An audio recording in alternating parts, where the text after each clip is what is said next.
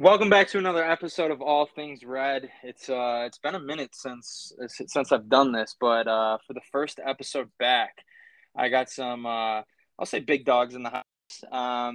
Joe Macy and Jeff Gallo. Yeah, How we that's doing, right. fellas? How are we, brother? We're doing good. We're doing good. How you doing? I'm good. How you guys doing? What you guys Good. got Thank going you on for right having now? us first and foremost, bro. Thank you, for real. All I gotta say is I'm doing lovely, bro. No, of course. I told Jeff, I'm glad you're doing this too because I reached out to Joe. I wanted Joe on. Obviously, Joe commented on your IG, and I told him he had to watch his mouth because he gets out of pocket. He Yeah, gets out of pocket I'm mincemeat, bro. This is for Jeff, obviously. I'm just the one that's the connect. I see how it is, bro. No, I no. was like, yo, Joe, is Buddy trying to start a fight with you? I was like, okay, let's get it on then. Yo, have you said that to him? Have you told him to watch your mouth joke? No, I don't think so. I haven't said that to him.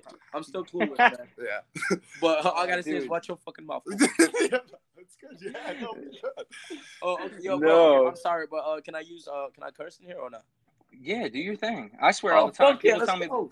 Say yo, less. I do all the time. People don't really like it. They say it's distasteful, but I mean that's just That's just how we are when we're talking with the boys. Listen, like I said, the vibe of this is we're hanging out, drinking some beers, chilling, like just doing our Salud. thing. Yeah. Yeah. Cheers to that. Yeah.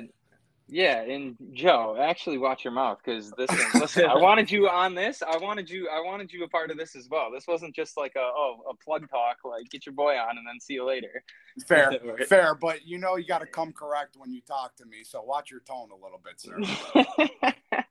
Oh man. All right. Well, let's get it started. Joe, start with you. So for people that are listening, or if anyone is listening, I don't know if people will, but if they don't, who cares? Who's Joe Macy? Like, who are you? Where are you from? What are you all about? Who is Joe Macy? That's a great question. Joe Macy is a humble, respectful young man that is a proud member of the famous Bills Mafia. I am born and raised in the beautiful city of Buffalo, New York. Quick description of me is what most people from Buffalo are: a blue-collar, humble, hardworking young man. I am a person who treats others very respectfully and treats everyone like family. I was raised in a blue-collar family with one older brother. I was the baby of the family, hence where the nickname Baby Joe Macy came from. But most people, or at least most people, I would like to think describe me as a down-to-earth, smiling, positive person. See, if I didn't know you, I'd definitely be like, you just read that shit. But I know that's how you are. So That's what I'm saying. That's a fact. That described me perfectly. How about that? Okay, let's go. that works. Okay, who is Jeff, man? Okay, first of all, my real name is Jeff Buddy, so watch your mouth. No, okay, but okay, I'm just gonna freestyle everything. Jeff Bud is first of all, I was born in the Congo Brazzaville. Moved to Paris when I was 4 years old, and moved to Canada, stayed there for like 3 years, and somehow we ended up in Buffalo, New York. Jeff is, I would say, man, I'm just the guy that grinds every day, and I just try to hustle, just trying to make a better living for myself, and for my my young one. I got a child now, so that's who I'm doing everything for. How old, if you don't mind me asking, how old your kid? Oh, my son is 1 year old. Okay, I respect that. My mom, Future world champion, bro. He's already got him in the gym. 1 year old. How Already. we doing? Already hitting the bags and all of that. Yep, How we that's right. doing? I love that. My mom had me when she was young, so I respect that. That's no joke either. Having a kid when you're young and then and always putting them first and stuff. No, that's awesome. Yeah. Especially, I gotta carry him to the gym and all of that. I gotta get off of work, pick him up at daycare. Hey, buddy, we straight to the gym we go. Amen. So what is, before we get into it, like, the background of both of you guys, boxing, how you got into it, all that stuff. What is just because I'm always curious from all the places I've traveled and stuff, what is the biggest difference, if you remember, from when you were a kid growing up and then coming to America? Oh man, the biggest difference, like actually being in America, or it's just traveling wise. We'll say being in America, like actually living here, because obviously, like living in a place is way different than just like traveling for a little bit. Exactly. Oh man, actually like living here, I would say like the one thing I love about being here is just the freedom and the opportunity that everyone has in here. Like compared to like other countries, especially like third world countries, it's a huge difference, I would say. Yeah, for sure. So you guys both box. Correct. I don't really know. I don't know that one. I don't know that much about boxing. I just like watching it because the way I look at it, which I've heard multiple people say this, and it sounds cliche, but it's like that. I mean, I'm not even saying this right. I'm gonna sound like an idiot, but that like animalistic like dog is in everyone. It's obviously like biology. Is that like a big reason why you both got into boxing, or like what was the whole like reason you guys got into boxing? Well, to be honest, if you go to a boxing club, a lot of boxers can relate in some sorts because if you ask a lot of them, they've been fighting their whole life, whether if it's mentally, something physically, if it's something at home, it's just something. They got some sort of fight in them. Yeah. So what brought me into the gym was just I did it for weight loss purposes, and started boxing that way. I ended up finding out I always had the passion for boxing, and I always wanted to box and just be around it. I was always a student of the game because of my cousin was world champion, so I was always going to his fights as a little kid. And I know Jeff was like born right into boxing. Yeah. I want to say Yeah. boxing straight out the womb. Here, I'm not telling. Okay, let me tell you what got me into boxing. Okay, I used to watch like boxing videos when I was a kid, and then I was like, yo, how does it feel to actually punch somebody and actually receiving a hit? I wouldn't mind trying that. And then the main reason why that got me into boxing is I want to be able to protect myself because I used to live, how would they say in the ghetto, in the trenches, bro. Hey, Yeah, trenches. I'm not gonna lie to you, I was deep down in the trenches, bro. So Amen, bro. like every day, even like from walking to school, waiting the bus stop, kids would test you, and especially kids that are in gangs and all of that. So I was like, you know what? I gotta learn how to protect myself, just in case if a group of guys or even one trying to press me or anything, or even trying to bully me. Mostly is definitely because of bullying. Because I was so skinny, bro. I was so skinny and scrawny, and everyone thought that they could get the best of me. But I got into boxing, and all of that changed. Everyone just started respecting me more. I like back in school, I was like the one kid that wouldn't say anything. I was the quiet kid. So yeah, boxing definitely gave me like a lot of confidence. That's to be honest, truly why I got into boxing. Besides the weight loss purposes, when I was a kid, you know how when you always say, "Oh, my father's gonna beat your dad's ass" or whatever, or "My mom's gonna do this."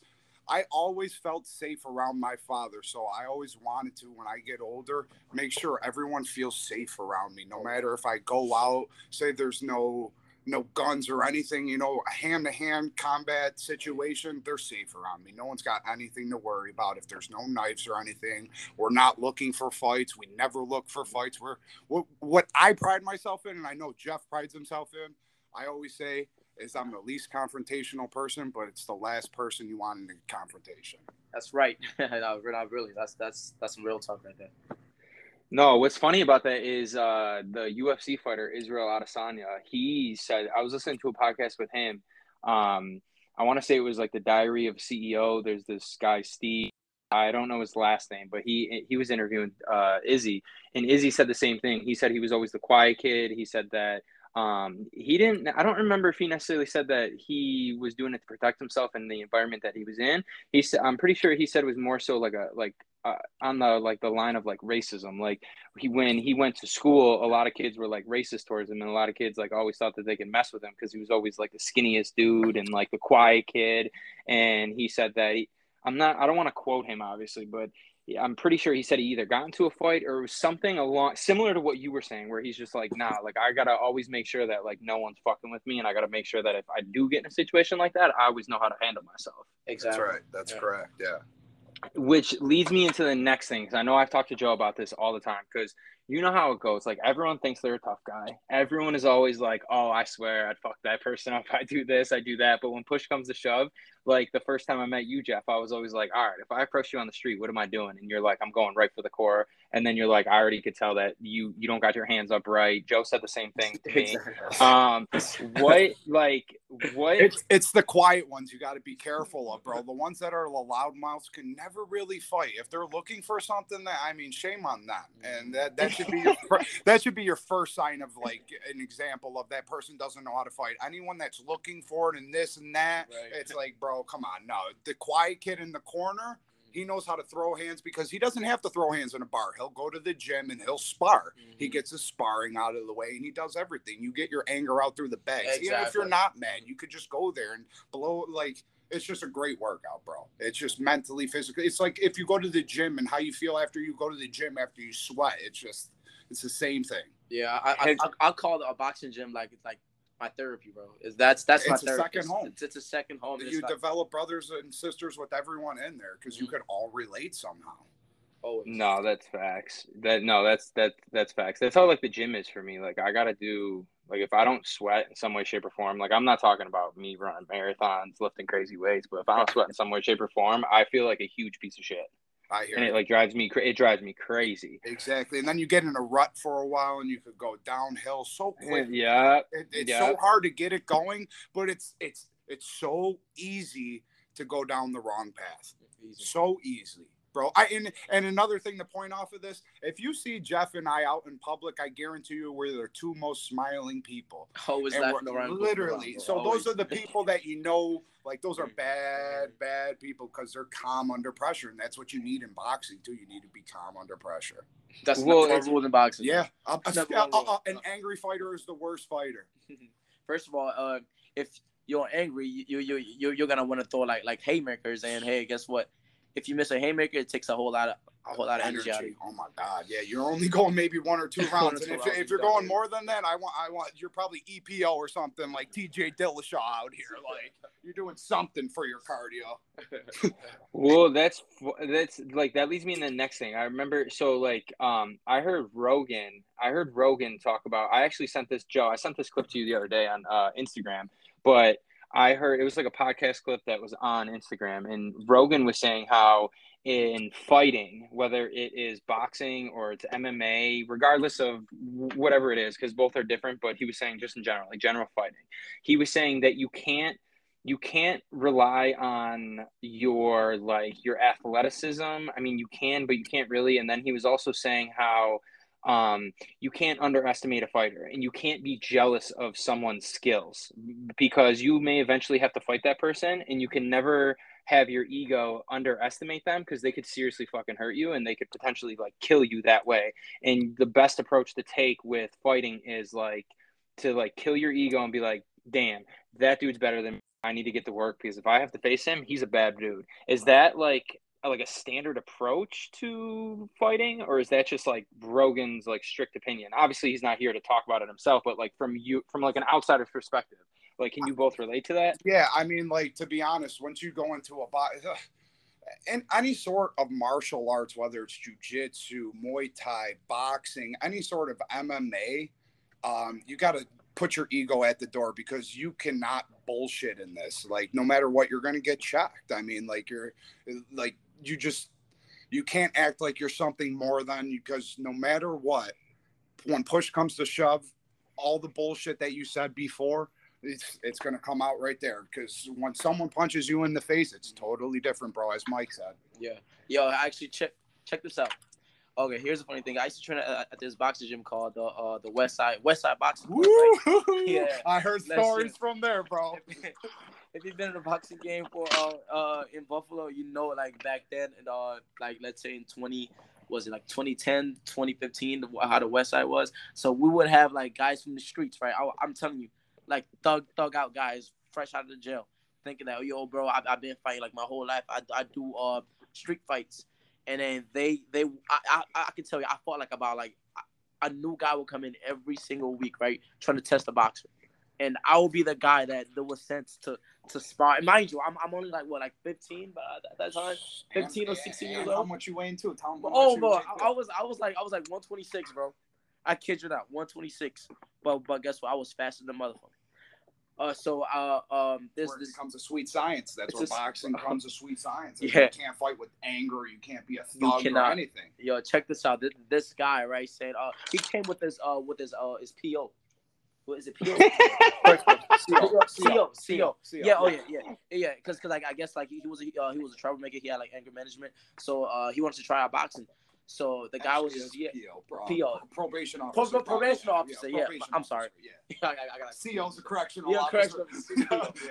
PO. So he came in there with him, and then he said he wanted to join boxing, and then he said, but before he joined, he wanted because he had so many street fights, he could knock out a boxer out. So my trainer was like, "Are you sure about that?" He was like, "Yeah, I gear up right now." At first, he was like, "I'm not wearing a headgear." He was like, "I'm not wearing a headgear." So we had to force him. Actually, we forced him to wear headgear. And the first round, we got in there. You know, he's throwing wild shots. I kid you not, he didn't even land not one punch. So what I was doing the whole time, I was just moving around. I was studying the guy. Like before the first round, what I do is I like to see what the guy has, if he has a strong jab or he has like great leg movement. So I was just studying him, right? So the second round, my coach was like, "Okay, you know what to do," and I was like, "Yeah." He said, "Get him out of there." And that's it. That's all you need to hear. That's all you need to hear. So he threw this weird jab hook. I just went under it and with the overhand, and I just dropped him right then and there. Good night, Jim Kite. One hit. Mind you, I'm 20. I was like 126. He was like about like 170 or some shit, bro. Size doesn't matter. I'm telling you, cash doesn't matter. It really doesn't. It comes down to the sweet science, bro. It really does.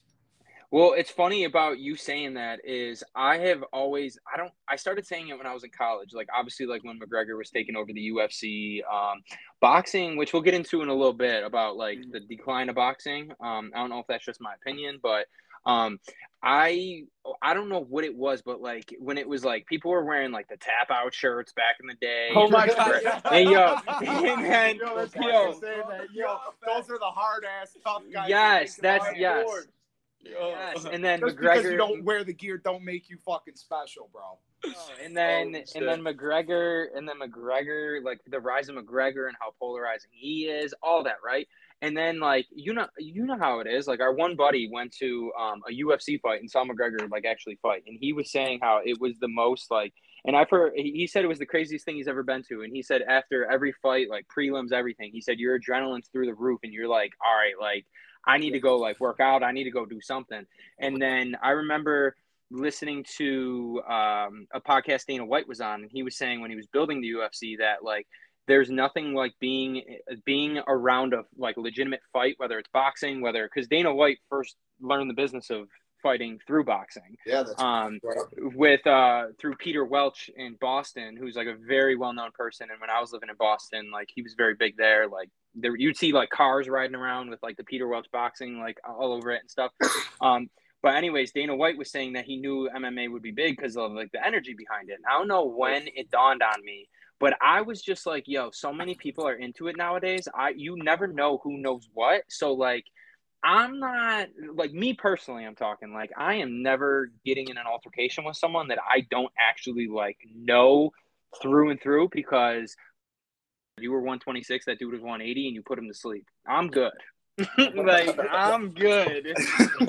Well, shit. Nowadays, you shouldn't start a confrontation with anyone because the world we live in now, dude. It's not just you're not gonna fight and square off and that's that and you squash the beef. You don't know what's gonna be pulled on you, so you should never look for a fight. That's the reason why we box is just for self-defense purposes. You never look for it. That goes back to that. Mm-hmm. You ever see that video of the Oklahoma football players that got their asses beat in the bathroom? Bro, that just show. I always tell people too, like you could be an athlete and like people will think, oh, I could do this and I could do that and I could box. It doesn't matter if you're the biggest athlete. There comes a point in time where you could either throw or you can't. You could teach so much, and it's like you got to know some stuff and you got to study it a little bit.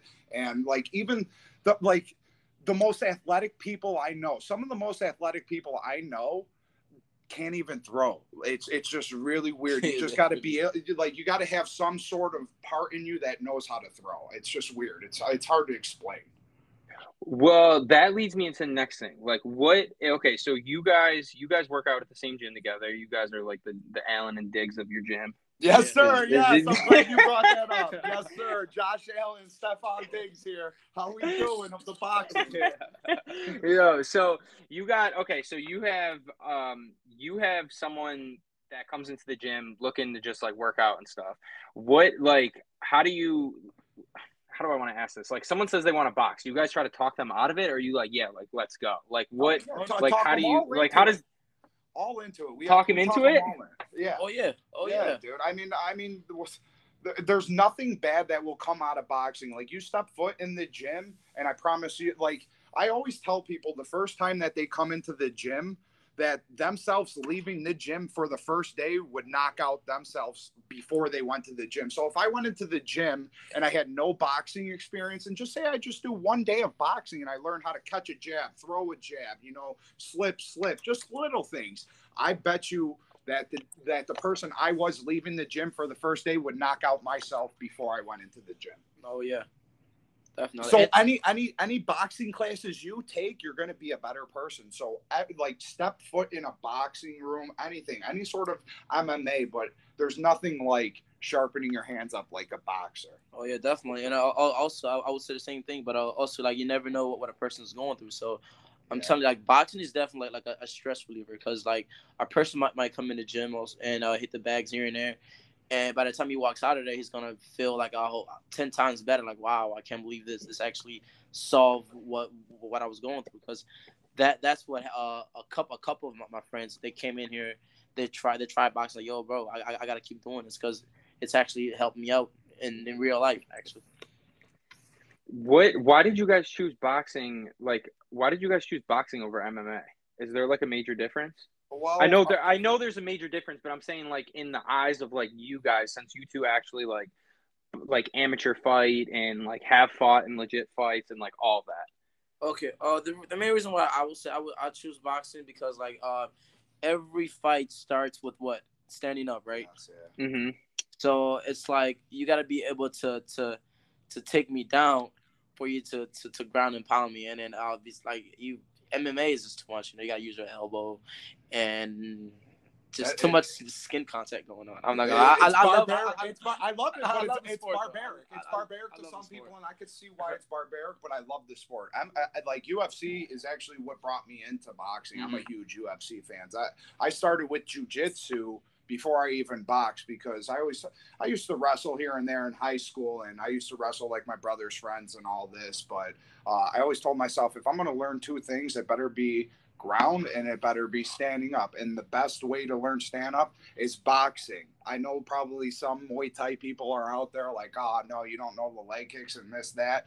But I will say to them all the time, you go to the UFC and you tell me like a boxer that has lost to a Muay Thai guy, it's usually the boxer winning. Like you could see Calvin Kattar doing work, Max Holloway, a bunch of these stars are boxers. It's tough to see a pure champion as just a Muay Thai guy. Mm-hmm. I think McGregor was a boxing guy. I could be wrong. He started off with boxing and he wants to get back into it. I mean, there's money in boxing. I mean, with the UFC, I mean, they have to go through all the sponsorships and they sign their life away with, now that I think they're with Venom and they can't even get their sponsorships. But in boxing, you could have different sponsorships on your trunk, get paid that way. You're not cutting the purse to the UFC. You form your own brand. Like McGregor did. He formed his own brand, even though he was still with the UFC. He was able to make his own brand for boxing. Well, before we get into that, because I don't want to forget, Jeff. Joe was telling me, and you're gonna have to tell the story. You know what I'm gonna say. He was telling me about the one day he was at the gym. Craziest thing he ever experienced. He said some kid came in. We already know what you're gonna say, bro. It's still the wildest thing I've seen to this day. Before we talk about this, let me say this: the kid is a great person. He's a salt to the earth dude, but he has a couple screws loose. He's one of those people that fights with his head, and this is off of what we said earlier, fighting off of emotions. But yeah, you could continue with the story. I already know so Jeff, he showed me the video of you two sparring, and he said before you even got in the ring with him, you're like, nah, I ain't trying to get hit today. And in the video, and you like bobbed and weaved, and this dude threw the meanest haymaker. Yeah. Yeah. And you literally just stepped right out of the way, and you're like, nah, I ain't doing this. Let me give you some background information on this. So I was actually at the gym earlier. I got a sparring session in, and then I had to go to work. And Jeff told me he was going to be sparring later. And anytime Jeff tells me he's going to spar, I go there just to study him, because this man is really world class, and he's different when I say that. And I truly mean that. And I study just like his movements, how he moves, how he punches, every little movement he does, I study. So when Jeff told me he had to spar someone, I had no idea who he was going to spar, but I was like, okay, I'm going to show up.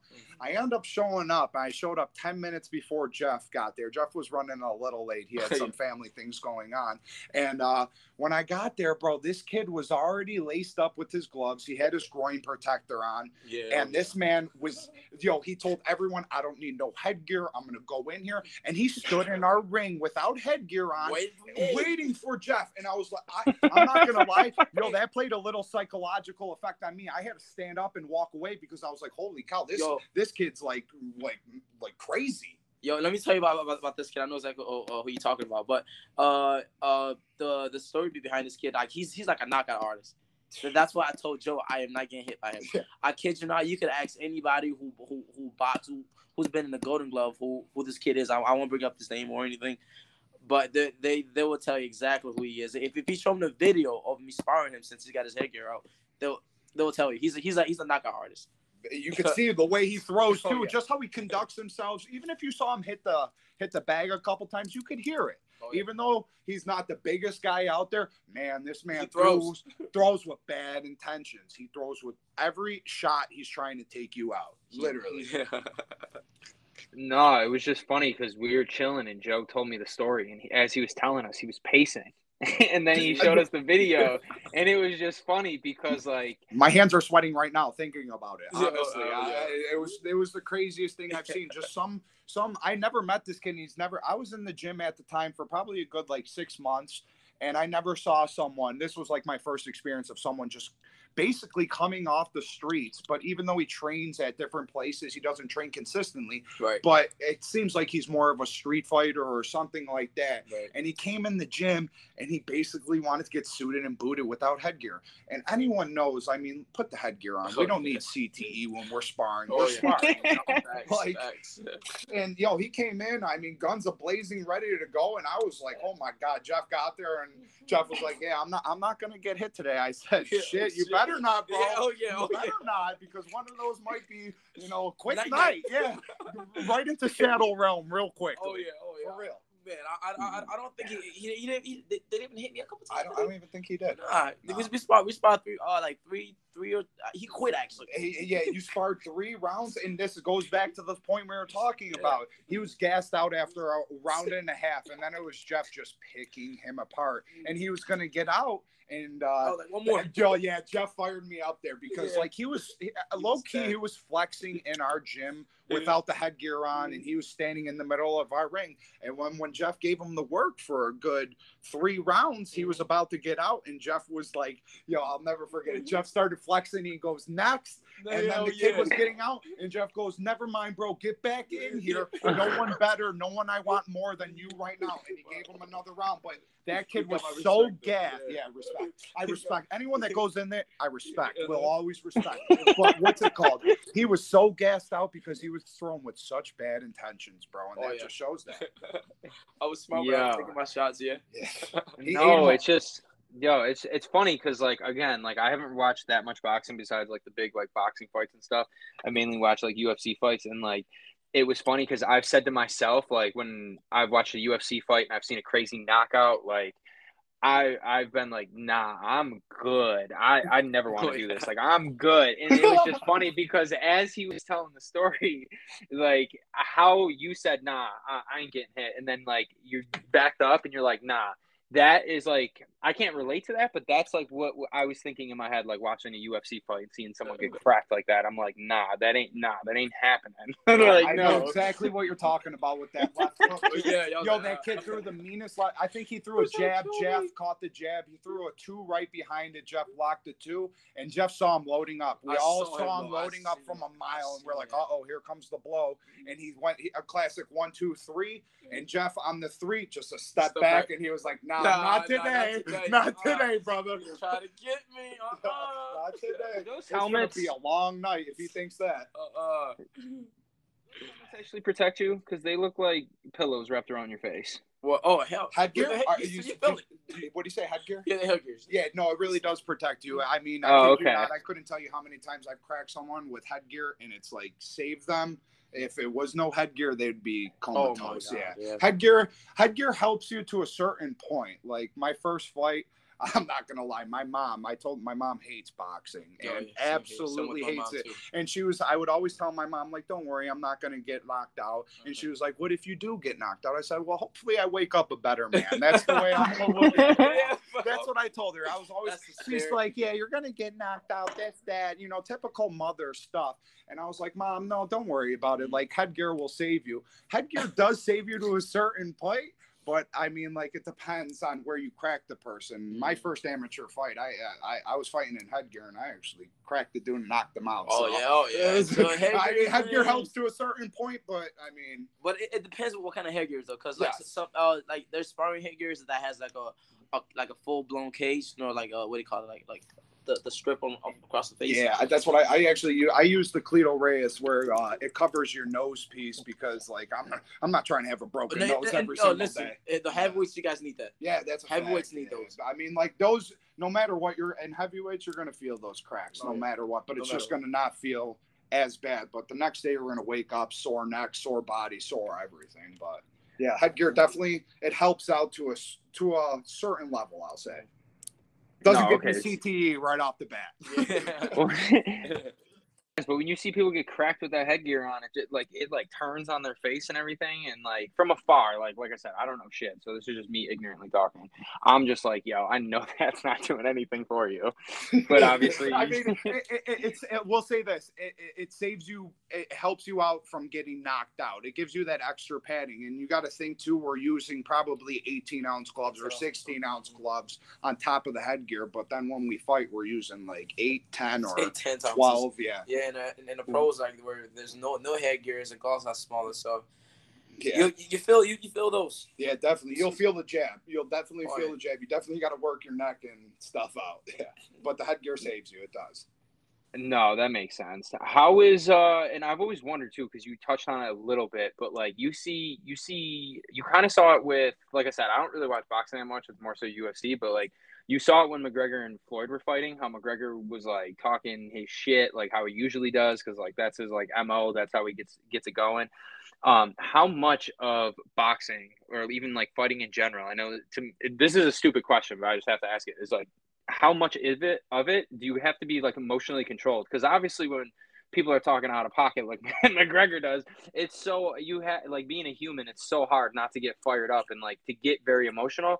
How much does like the emotion affect fighting, or like for some people does it work? Like so for the first time I ever stepped foot in the gym, one of my trainers, Hector Alejandro, he was telling me about the difference between a pro fighter and an amateur fighter. There's two things: there's no wasted movement, and always the calm fighter is the better fighter. Mm-hmm. So, I mean, when you say emotions and playing with your emotions, that's why so many people try to do the head games, because they try to get in their head, and just the littlest thing, say I get in your head just a little bit, that will help me out. Mm-hmm. I mean, I played college baseball. I played hockey my whole life. There's nothing like boxing. It's truly such a mental game as well as physical. It's crazy.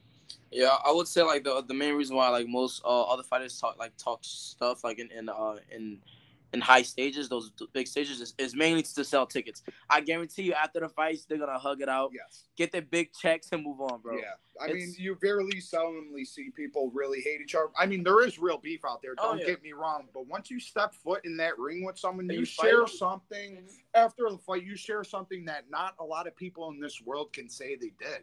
I mean, there's probably only 0.1% of the people in this world that have the balls to step in the ring. So you got to give the respect to that person because you both are fighting for your life. It's a game, as you were saying earlier. I mean, boxing is a game of chess, and at the same time, it's a game of death. I mean, who's the first person to like get knocked out or get? It's I'm trying to take your head off. You're trying to take my head off.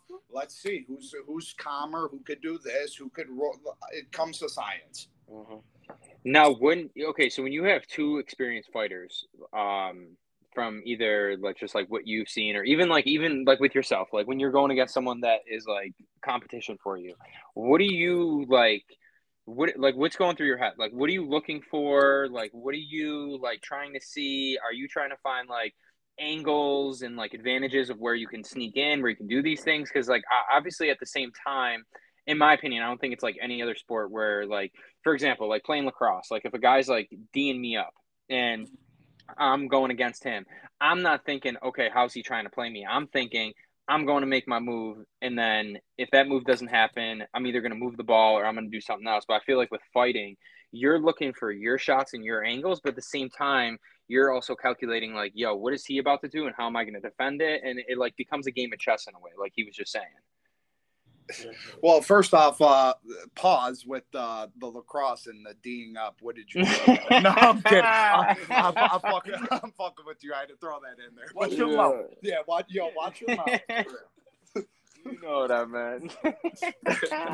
No, but so you threw me off with the D'ing up. I was gonna say pause right away, but you were going too well. So what was the question again? I'm sorry. All right, so what I'm trying to say here is like when you're fighting, like for example, like I have no fight experience. I've never stepped in the ring. Obviously, most people, I've told you this, Joe, many times, like when we've watched UFC fights, that I guarantee you most people don't even know what the hell they're watching. And what I mean by that is with fighting, I feel like it's different from any other sport in the sense that, like, say we're playing basketball, right? Like take Steph Curry, for example. If Steph Curry's behind the line, behind the 3-point line, he has the ball on his hip and he jab steps. I feel like if he sees you react crazy or get off balance, he's pulling up shooting the three. But if he jab steps and then you don't even move, he is probably thinking he's about to shoot the three. So that guy's trying to stay there. So I feel like Steph Curry has the advantage of faking the shot and then going right around you. So when you're fighting, whether it's both of you or things that you've seen, like what is like the mental side of what's going through your head when you're fighting? Because I feel like fighting's different than any other sport because you're playing offense, but you're also playing defense at the exact same time. So you're thinking, what shots am I about to take? What angles am I about to take? But at the same time, you're thinking like, okay, where is he thinking he's about to hit me from? And how do I defend that?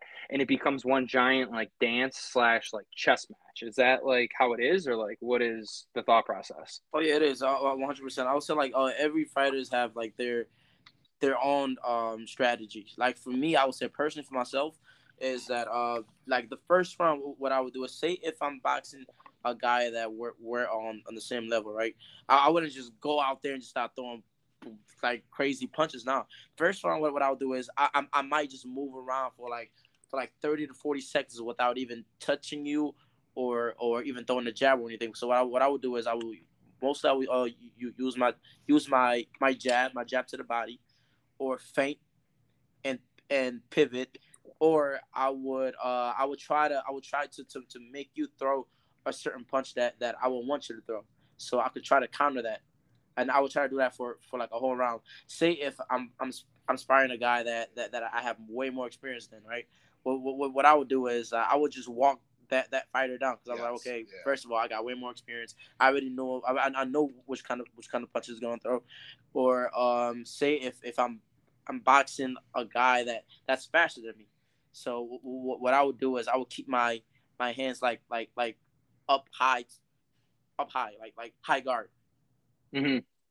And usually what I would do is I would take like 2 steps. I would take a step back or 2 step back, and I would see if that fighter is gonna take the same amount of step as me. So you got to calculate everything in your head. You got to know exactly how far you are from each four corners and from the ropes. So, like, to go off of that, usually in the first round, I mean, you're gonna, like Jeff was saying, if you have someone skillfully in there that's like, say, skillful, like more skillful than you or just as good as you, you're gonna have to measure them out. You're not just gonna swing recklessly because you'll get caught.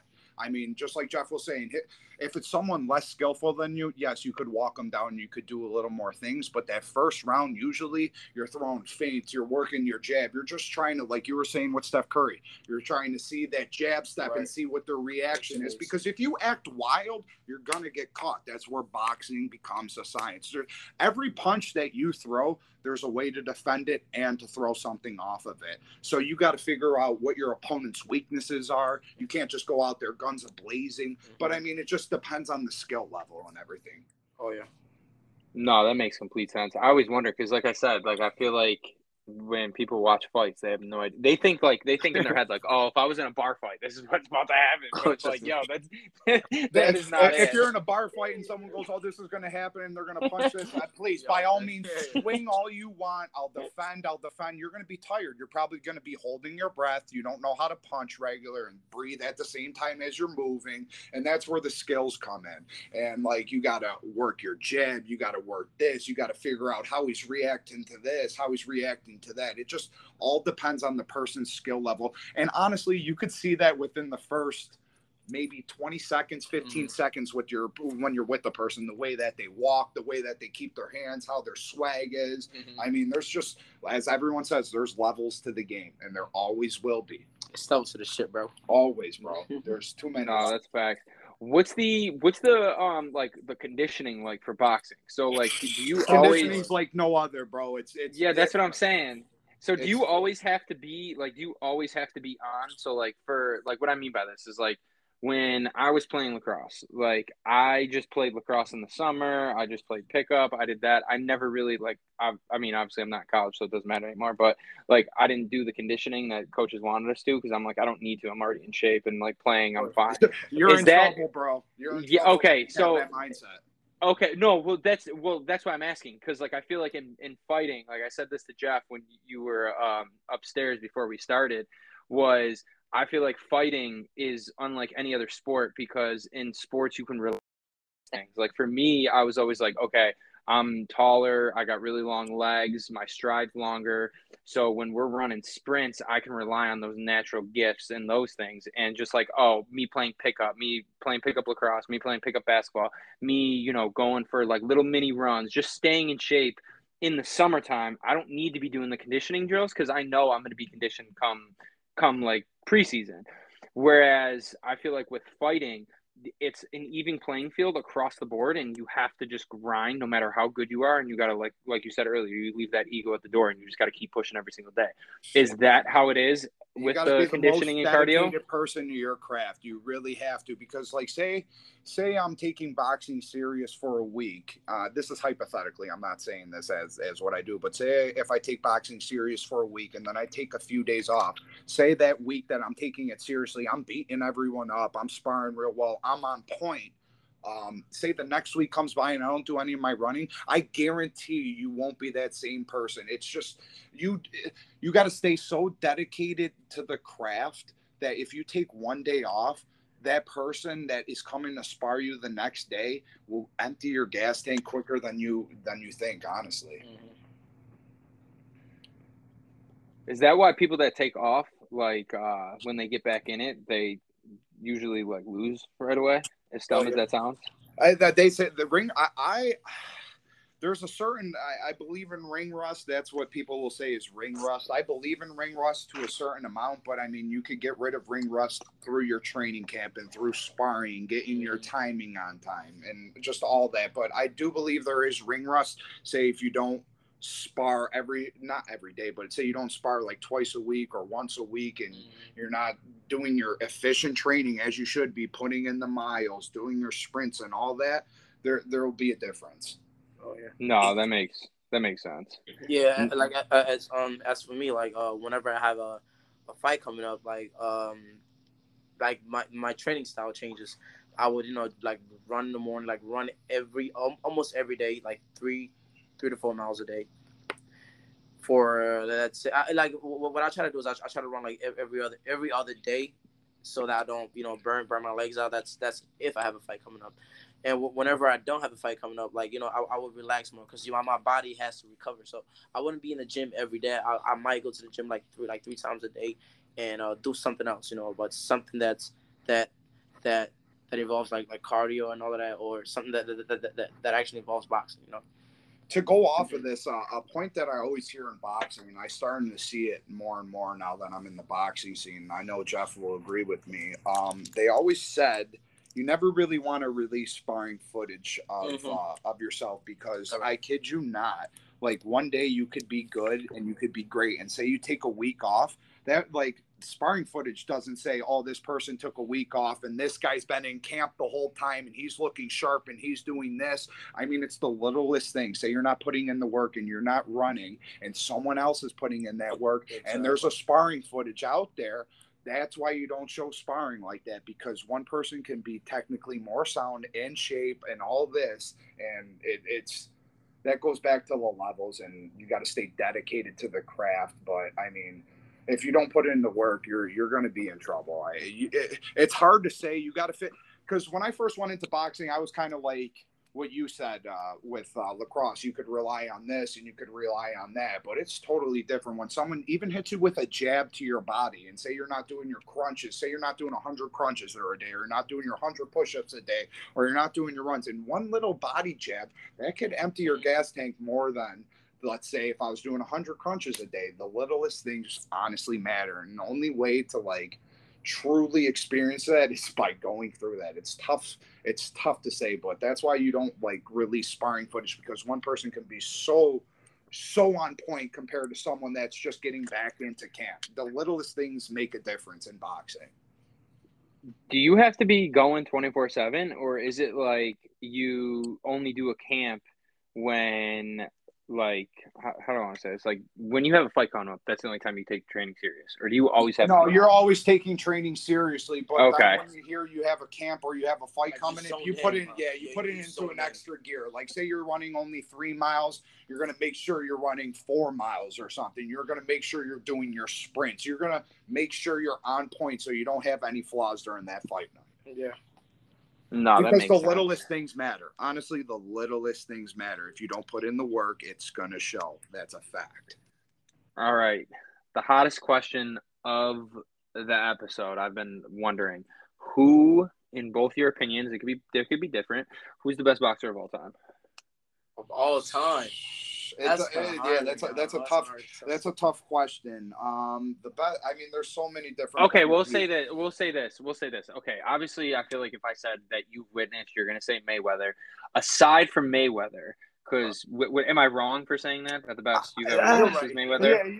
Yeah, realistically, I mean, Floyd is 50. He is the greatest of all time. What he has done with the belts and how he has done it, and his defense. I don't care what people say, even though they don't like. People like to see stand and bang and brawl it all out. But I mean, it comes down to a science, and this man perfected the science. He didn't get hit. I mean, he barely got hit. Yeah, he barely got hit. This man will probably never have CTE. He did it perfectly. So Floyd is technically the best. Right. Even people might say he's a boring fighter, but hey, look at where he's at right now. Yeah, he made billions off boxing. He's a billionaire. Yeah.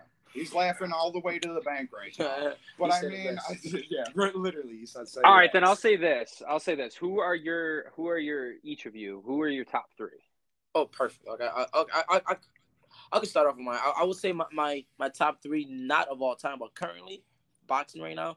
I would say my top guy will be Shakur Stevenson, because oh my god, the guy he's unbelievable. He's so calm. I was Shakur, and second, I would say Gerard Ennis. He's definitely got Boots. Boots is different. Not a lot of people know Boots, but if you're hearing this right now, watch. How do you say his full name? Gerard Ennis. Yeah. Gerard Boots Ennis. Watch him. He's an up and coming stud, and this man is going to take over the game. He's nasty, but keep going. And then I would say who else I love watching. Crawford, definitely. So I guess looking those forward are to that fight. Him and Spence. That's gonna be a great fight. I know. Those are my top three. I do have a top five, but those are my Let me ask you this, Jeff. Actually, three. who's your favorite fighter of all time? Like, say, like if some like when you asked me this question, John, of course, I'm a heavyweight, so one of the 1st people I'm gonna think of is Mike Tyson. You give me a prime Mike Tyson, that killer before he went to jail, I think he'll beat any man on this planet. I don't care if it's from Muhammad Ali all the way down, pound for pound. Mike was my GOAT. Just how vicious he was and how good he was. You want to talk about naturally gifted? Oh my God! When I heard he was seriously, it was different. I heard he was better when he got out of prison because when he was in prison, he couldn't fight. So all he did was just work out, and then when he got out of prison, he was jacked. So in my opinion, I think he was better before because right when he got out of prison, he actually ended up fighting Evander Holyfield not too long when he got out of prison, and I think before a prime Mike Tyson would have beat Evander Holyfield within probably 5 rounds, and Evander Holyfield is one of the most underrated boxers in my opinion, but I mean, incredible boxer. But when Mike came out of prison, it played yes, he had some fights where he was good, but he wasn't the same Mike. Like before Mike went to prison, he would walk people down. He finished, I couldn't tell you, maybe 15 in a row in the first round. It was unheard of. I mean, this guy was scary. Mm-hmm. Yo, could you imagine being in prison with Mike Tyson, not knowing who he was, and like starting beef with him? Yo, good luck with that, buddy. Yeah. Could I imagine? No, I couldn't because you would probably be 6 feet under. Honestly, that man would kill you. He would kill you. Yeah, that is too funny. You guys were saying, you guys were mentioning it earlier about like the differences between like the promotion and stuff like that.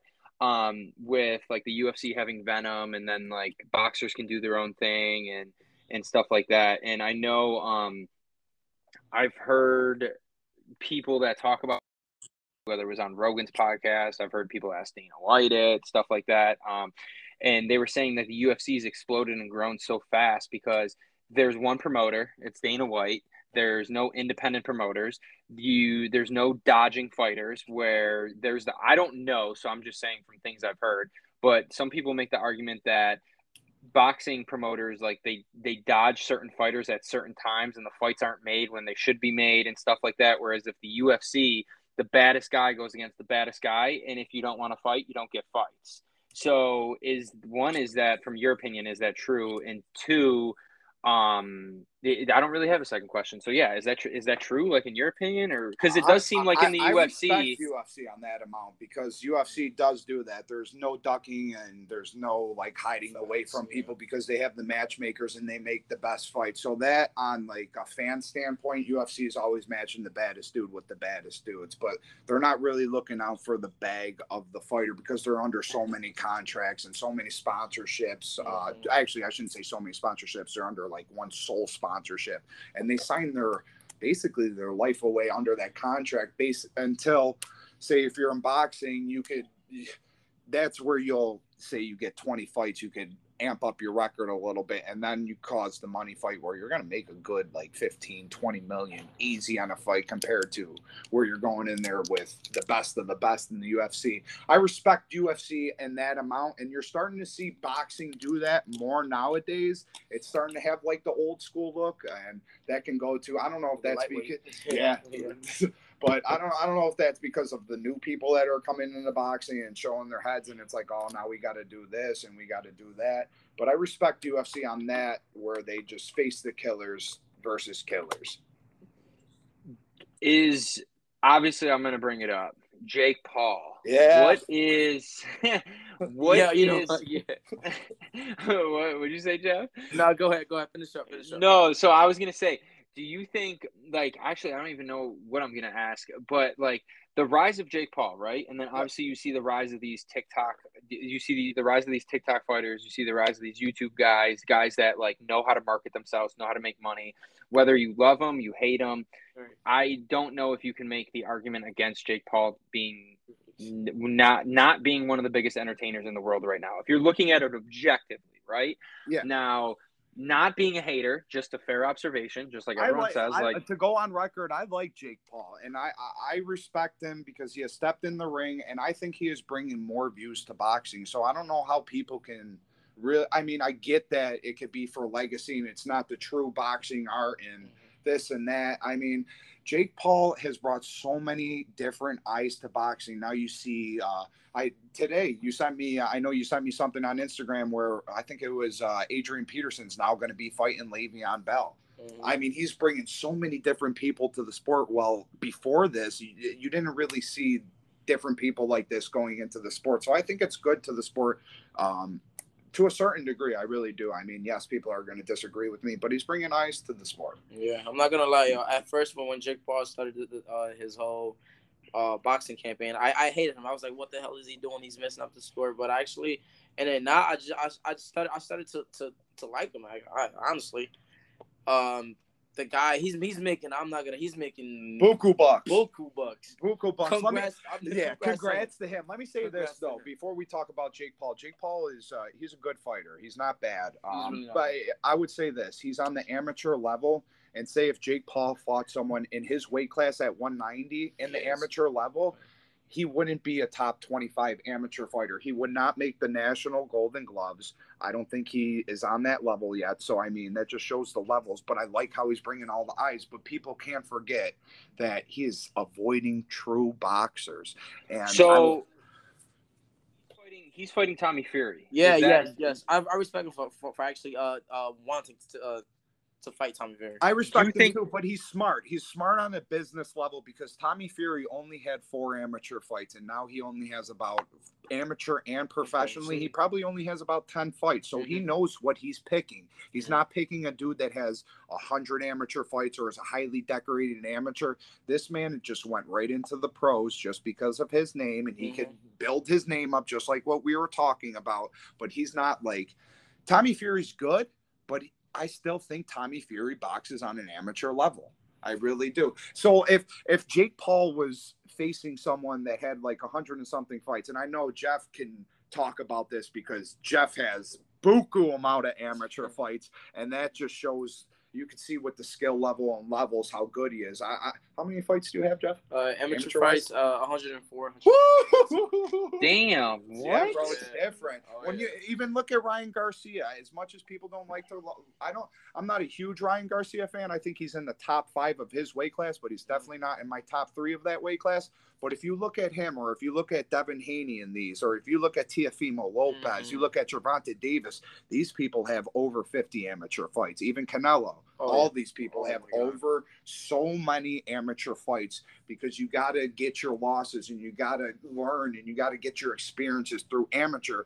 Some of these people, like Jake Paul, I respect him because he's learning on the fly and stuff, but he's not facing the biggest killer in Tommy Fury. Don't let people kid yourself. Just because his name's Fury doesn't make him a killer. He's still untechnically sound. Right. Yeah.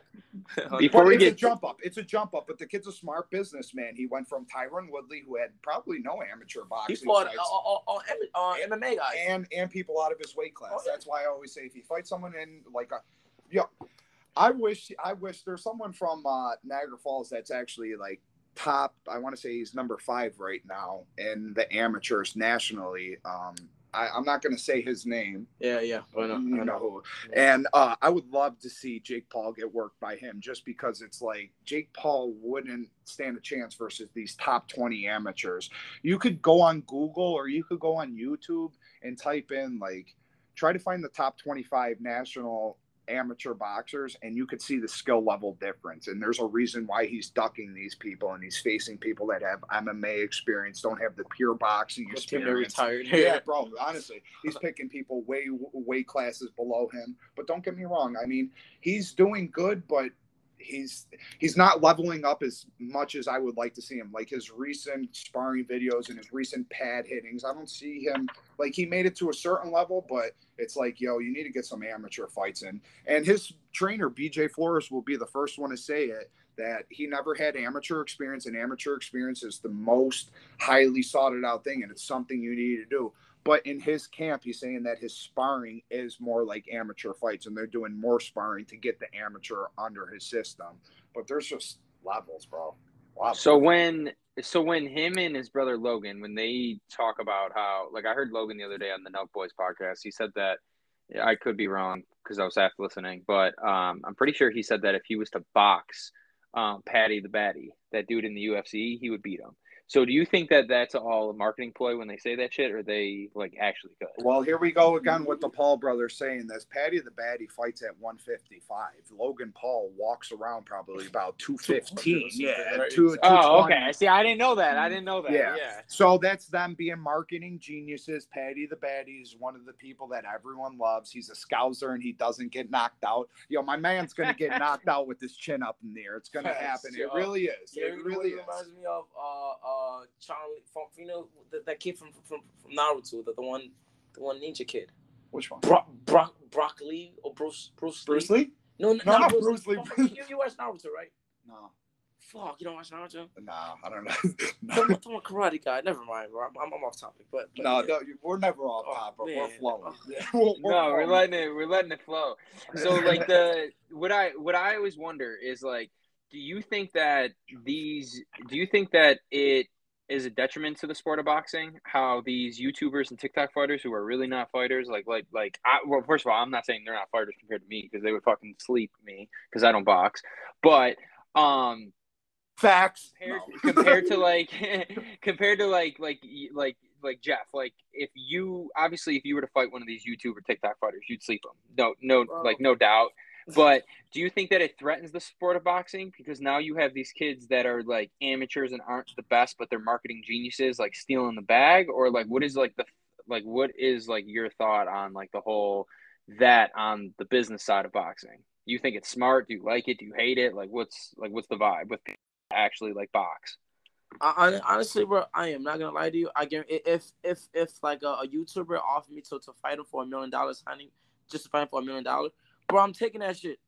They would never do that though because they know they're smart. That's what I'm asking. Yeah, that's what I'm saying. So like, does it make a mockery of boxing, or is it good for boxing? I would say in a way it's a big mockery because like real boxers, like we've been fighting our life. We went from the amateur stage to going to the nationals and turning pros. Like turning pros is the most hardest part. So you might be boxing for like 10. You've been pro for like 10 years, and you wouldn't even make close to the amount that all these YouTubers are making, which is ridiculous, bro. It's a mockery too because I mean, bro, it's like with Jake.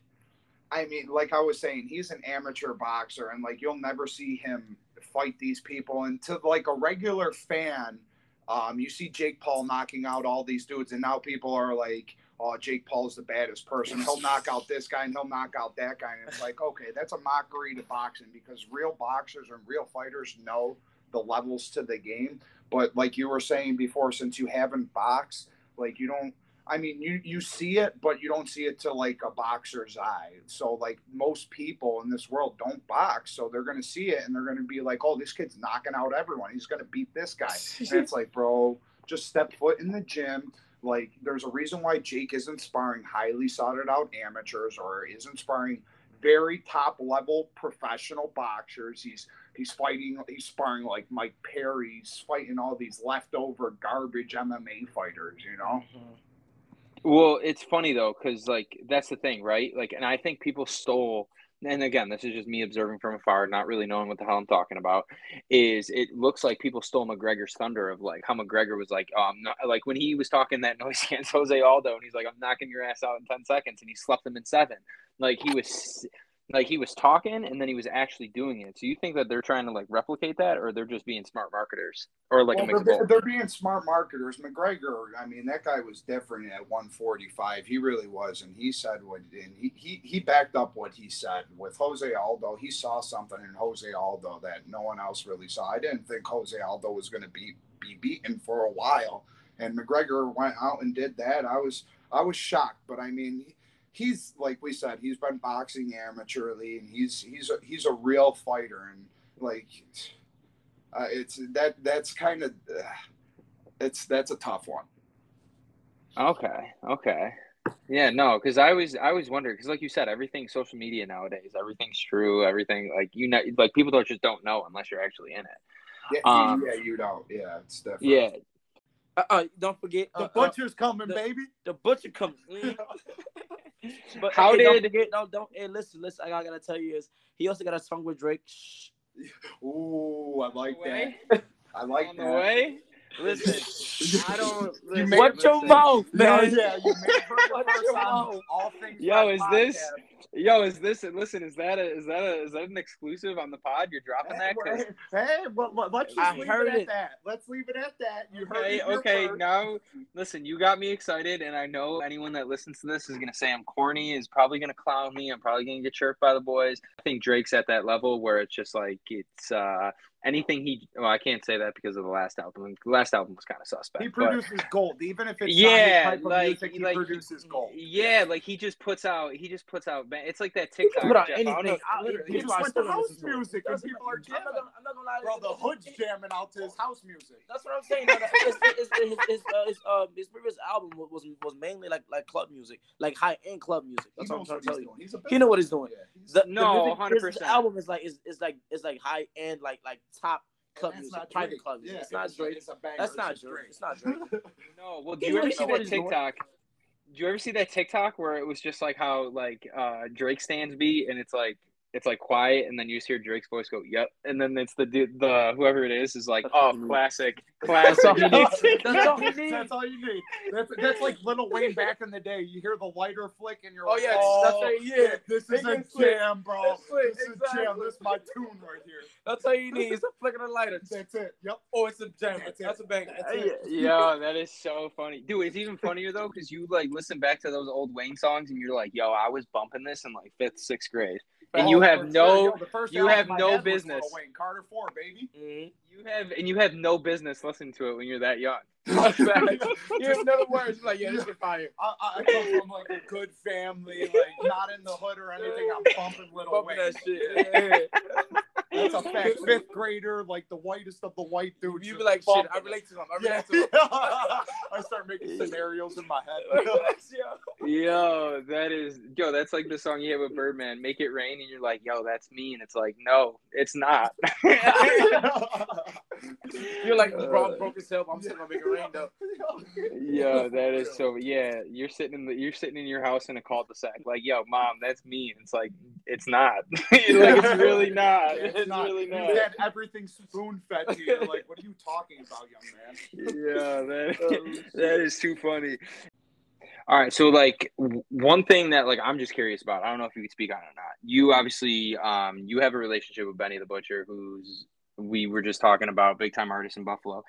From the relationship you have with him, has he been in your ear, or at least from being around him, have you been able to pick up on some like business moves or like things that you, or like have you thinking differently about, okay, I'm eventually going to get to a point where I can't box anymore. I need to be smart with my money. I need to be smart. You have a kid, like you mentioned. I need to, be able to take care of my kid. So have you been around in any rooms or situations with them? You don't need to speak on it because people don't need to know the personal details of it. But have you learned some business things from him that had you not been around him, you don't know if you necessarily would have learned until you were maybe a little bit older in life? Like I learned like I caught on. I learned a couple steps. Hanging out with Benny. The most thing that I learned, like being around Benny, is like, even though it doesn't matter how much money he has, like he really doesn't show it. He tries to, not tries, but he actually hides it. Like he blends in with us. If you get like no, I know exactly what you're saying because I've never spoke to him, but I've seen him so many times at 500 just chilling. Oh yeah. Like out in That's the like open, when as you if know you. like as if he's like a nobody. He's just like out in the open, hanging out. No, that makes complete sense. Yeah, he is the most like welcoming person that there is. He's gonna welcome you with open hands, bro. Benny's taught me a lot. I'm not gonna lie to you, bro. No, that makes sense. Yeah, no, I always wondered that, like, Yeah. And I remember a video that Benny posted actually on his story not too long ago. It was like, I don't want to hear how good you are at something. I want to see You be about that action, or I want to see how hard you work. Don't talk about it, be about it. You want to be the most successful person, work at it. Tell me how good you are at working at stuff like that. I don't know Benny at all, but from that, I learned just from that. That just shows what success he is at and how much he truly works. And I know Jeff has gone to the studio with him, and I mean, this man seems to be in the studio all the time. Oh my gosh, all bro! All the time. He could be after a night out or something. And next thing you know, he's in the studio working. That's a grind. Working, bro. Working from midnight to like 6 in the morning. Like that grind right there pushes me. I remember my very first time actually hanging out with him in the studio. Like the way he was doing his music. He didn't have a pen or a pencil, bro. Everything just came from the top of his head. He was doing like a feature with an Italian artist. He was one of the biggest Italian artists out in Italy. The guy made that. He wrote his verse like within the first like 20-30 minutes. No paper, all memory, all from the head. I was impressed. I was like, wow, this guy is brilliant. That just shows, like, I don't know Benny, but like when it's push time to cut, like when push, I can't even speak right now, John. We're cutting that. When push comes to shove, though. But Benny puts on his game face and he works. You know what I'm saying? Mm-hmm. No, that makes sense. Well, that's the thing. That's what separates. Like, if you've ever been around people that are actually like elite at what they do, it comes down to the work. A lot of people, I don't know if it's because of social media, but a lot of people think like you just shit gets sprung onto you. Like you just woke up and you're like, okay, I'm this guy. It's like no, he knows how to flip that switch. He knows how to flip that switch. 100%. No, 100%. Because there's been people. I'm gonna cut that, but no, 100%. 100. No, I'm saying I'm gonna cut what I watch your mouth. Yeah, no, 100%. Or maybe actually, I'm gonna leave it in. I like fucking up and then letting it be, but whatever. Yeah, we're only human out here. Yeah, First take, how we doing out here? World? Yeah, we're in our cul-de-sacs bumping Lil Wayne. Yeah, that's a fact. Yeah, no, not Lil Wayne anymore. We're bumping Benny. Yeah, that's family true. out here. Exactly. Well, it's funny. Like you see the rise of his music in Buffalo. Like everyone's slapping it. There's people that like bump his music that don't even know who he is, and if they saw him out, they would have no clue. Oh yeah. There's something about Buffalo and their sports, and just like if someone comes from Buffalo, all the fans love it. It's just a blue collar city, and everyone just loves their sports. It's crazy. It's the best, in my opinion. It's the best, most welcoming city out there. It's this. The city, I say it's the city with brotherly love. I know that's Philly, but I mean, it's a city of good neighbors, and that's a fact. I mean, everyone supports everyone around here. And look at the Bills' success. I mean, just oh my God, how many people are now behind it. Right. Even back in the day with my cousin, who was the boxer, they called him the third franchise. They loved him. They just love people that come from Buffalo and are successful. Buffalo people love Buffalo people. There's just something about it where it's blue collar. We've been through it. Everyone's been through it. People know this. People know that. It's just a great city. It really is. Yeah, no. Well, that's like, dude, look how crazy people go for the Bandits. Yeah, honestly, any sport, bro, any sport that comes to Buffalo, it's popping. You can look at even when Toronto came to Buffalo and played as the Toronto Blue Jays. Yes, it was the Buffalo Blue Jays, bro. It was the Buffalo Blue Jays, and we were selling out those games. Every single game we were selling them out. Every game. Why do you think people go so hard? Well, okay, well, not people that aren't from here, but why do you think people here go so hard for Buffalo? Because it's just something we could look forward to. I mean, Buffalo's not the most glamorous city out there. You're not going to have like Miami lifestyle or stuff like that, even though the clubs do stay open until 4:00. It's just blue collar, and we get the grit, and we know the grind, and we've been through it. It's nothing's given to us in Buffalo. We got to take everything in Buffalo, and every Buffalo person that comes up is that blue collar mentality, and we all adapt to that. No, that makes sense. Buffalo Blue Jays. Yo, Buffalo would be crazy if they had a MLB team. Yo, they were, believe it or not, the Bisons, they were supposed to be an MLB team. If you go to the Bison Stadium right now and you see the third level, it's covered by, I want to say it's like the roof, but those were actually third level row seats because they were going to have a professional team here. They should have one here. They should have. Honestly. You know, basketball we need a basketball team. Bring back the Buffalo Braves, bro. Fuck yeah. Bro, honestly. We need Man. Yo, something. I said- Pagulas, where we at? Come on, Right. Terry, talk to me Bro. nicely. We need a little more. You've done amazing for the city, but we just need a little bit more. We'll support it like no other. We'll support it like no other. Oh my god. Before, because we're gonna wrap up here. I have one last question for the both of you, but before I get to that, tell me how, honest opinion, do you think this is a good idea or not? So you know how the LA Clippers, they wear the Buffalo Braves jerseys? Yes. Yeah.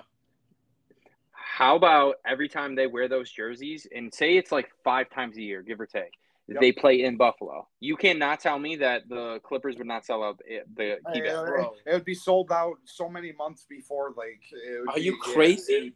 It would never. I don't think it would happen. But yeah, the games would be so sold out. Buffalo has the best fan base, and it's been proven over and over again. Like, just go to footage, go to votes, anything. Buffalo has the most loyal fans. We've just been through it. That goes been through it. We went to 17 straight playoff, or we didn't go to 17 straight years in a row. We didn't have a playoff, but we were selling out the stadium every single time. Every single time. We were selling out the stadium, even though the Buffalo Bills suck. Everyone loves their Bills around here. Everyone loves Built their to sports. death. Yes. Yeah, it is funny though, because if the I don't pay attention to the Sabres until they win, but the Bills could go 0-16 at 8 a.m. Catch me tailgating. Yo, that's a fact. Yo, even We with the always got next year, Sabres, though, yeah. yo, we got the Sabres right now. They didn't even. I mean, hopefully they're on the up right now, and they didn't have the best year. But Rick Jeanneret had his one night where we were retiring his. He doesn't have a jersey, but we retired RJ. That place was sold out. We support people from around here. Even though he's not from here, he was just Buffalo. That man is Buffalo, and we support him. Even though the Sabres weren't that great, that game was sold out. Yeah, no, it was his last game that he called, and then Yes. it was the last game that he called, and then it was the last game. It was the last home game he was at, but I don't think he even called, and that game sold out too. Yes, since we're on this retirement topic, let's talk about my gosh, Brian Fitzpatrick. He wants to retire, right? And guess where he wants to retire? In Buffalo, right? Oh yeah. Oh yeah. See, yo, Buffalo. He said- If you see Fitzy too. Fitzy even knows, like, Yeah. at the playoff game, him without his shirt on, screaming, Yeah. cheering. And if you ask Ryan Fitzpatrick who the best fans are, he'll say Buffalo. There's just something about Buffalo. You just got to come to it to see it. Everyone's so welcoming. One of my best friends from Florida, he's a Miami Dolphins fan through and through. I mean, absolutely through and through. And I was like, bro, come to a Bills game. I know you're not going to like it as much because it's the Bills, but I was like, you're just going to love the atmosphere and how welcoming people are. He went to a Bills tailgate, and then I took him to the game. He said it was like an experience he has never even experienced before in his life. And he has gone to high-level D1 schools, played football at high-level D1 school. I mean, he has gone to Clemson, South Carolina. He knows the college atmosphere and all this. And he says that is the closest thing, but even better than a college atmosphere, is in Buffalo. That is one of my roommates in college. One of his best friends came up to Buffalo for the weekend. We all went to a Bills game and stuff. But before, like, we did the whole thing. Like, he came in town on Friday. And then Saturday we went downtown, and then after downtown went to the Bills game Saturday, tailgated all day, 1:00 game. And he literally was just, we were asking, we're like, yo, what was your opinion of that? Like, a weekend in Buffalo. And he was just like, I don't mean this in a bad way, but that was a war zone. He goes, I've never experienced some shit like that before in my life. He's just like, you guys just go hard at every turn for no reason. And he's like, is it because you guys, yeah. That's how we are. We He live goes, life you guys to the are fullest, bro. Yeah, he's like, you guys are, and he goes, you guys drink like, We're like it's going out of degenerates in a great style. way. We're degenerates in a great way. No, 100%. So, last question. I always end the podcast this way. I always ask people because to me it's interesting. Joe, I'll start with you, and then I'll go to Jeff.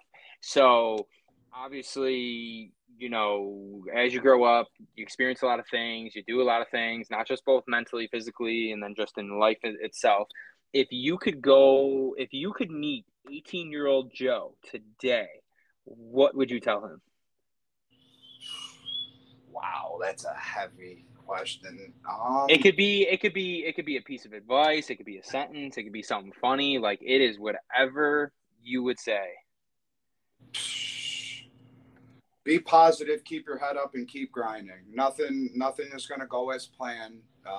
Keep staying true to yourself. Don't ever switch. Be real. Everyone else is taken. Be yourself and be positive, because being positive is so effective compared to being negative. Positivity is just it's catchy. It's I would just tell myself just to keep being positive, and even though everything doesn't go as planned, just keep on grinding. And no matter what, I like to look for hopefully good karma. I believe in karma to the fullest level, and I like to think no matter what, everything happens for a reason. Just keep pushing. And for me, since it's the last question, I gotta say this. Watch your mouth. No, but listen. What are you trying to rap on us this early, bro? No. but okay, all seriousness. But Joe definitely all covered everything that I was gonna say. But what I would tell myself is, since I was 18 back in college, I think I was in college. Yeah, I was. Man, bro, honestly, I would invest my money in fucking in Bitcoins, bro. Oh, I'm not gonna lie. I'm sorry. Because you know why, bro? You know why? Do not say anything else. Do not say no, anything else. I'm so Just continue serious. with that. I'm pissed right now. Cause literally, like when I was in college, right? I was in my micro economics class, right? This group of students was talking about Bitcoin. That was when Bitcoin was like $150.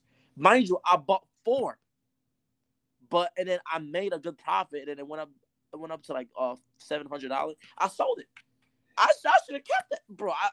I'm pissed right now. I'm pissing my pants. Well, yo, the market crashed, so you're good right now. But no, yo, I would have been. Bitcoin, Oh, trust me, not with Bitcoin. Bitcoin Not with Bitcoin. It doesn't matter, because I guarantee you, if I would have been took my money out before it crashed. When did you, like, when you bought it? What did you buy it for? 150. You said? No, it was I bought it at it was like, I think it was like $250. Yeah.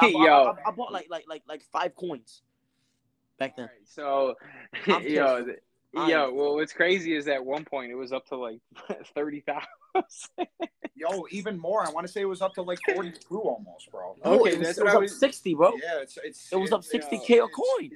Just imagine. Fuck you money. Oh my gosh, bro! I would have been good right now. I could have probably had a Lambo. Oh man, yo, that is the best way.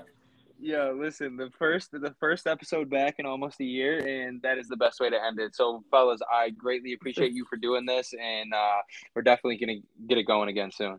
Thank you, bro, for having us. It's truly an honor. I really appreciate it, John. Honestly. Yes, sir. Hey, Jeff. Yep. Still there? I'm still here. He's gonna say, "Watch your mouth." How'd you know? No. You think we're dumb? Yo, you can't fool a fool, brother. No, I was just gonna say, lower your voice. No need to yell. Fair. You got it. All right, fellas. Cuisine. Everyone's a cuisine here. Everyone's cousin. Manja. King, man.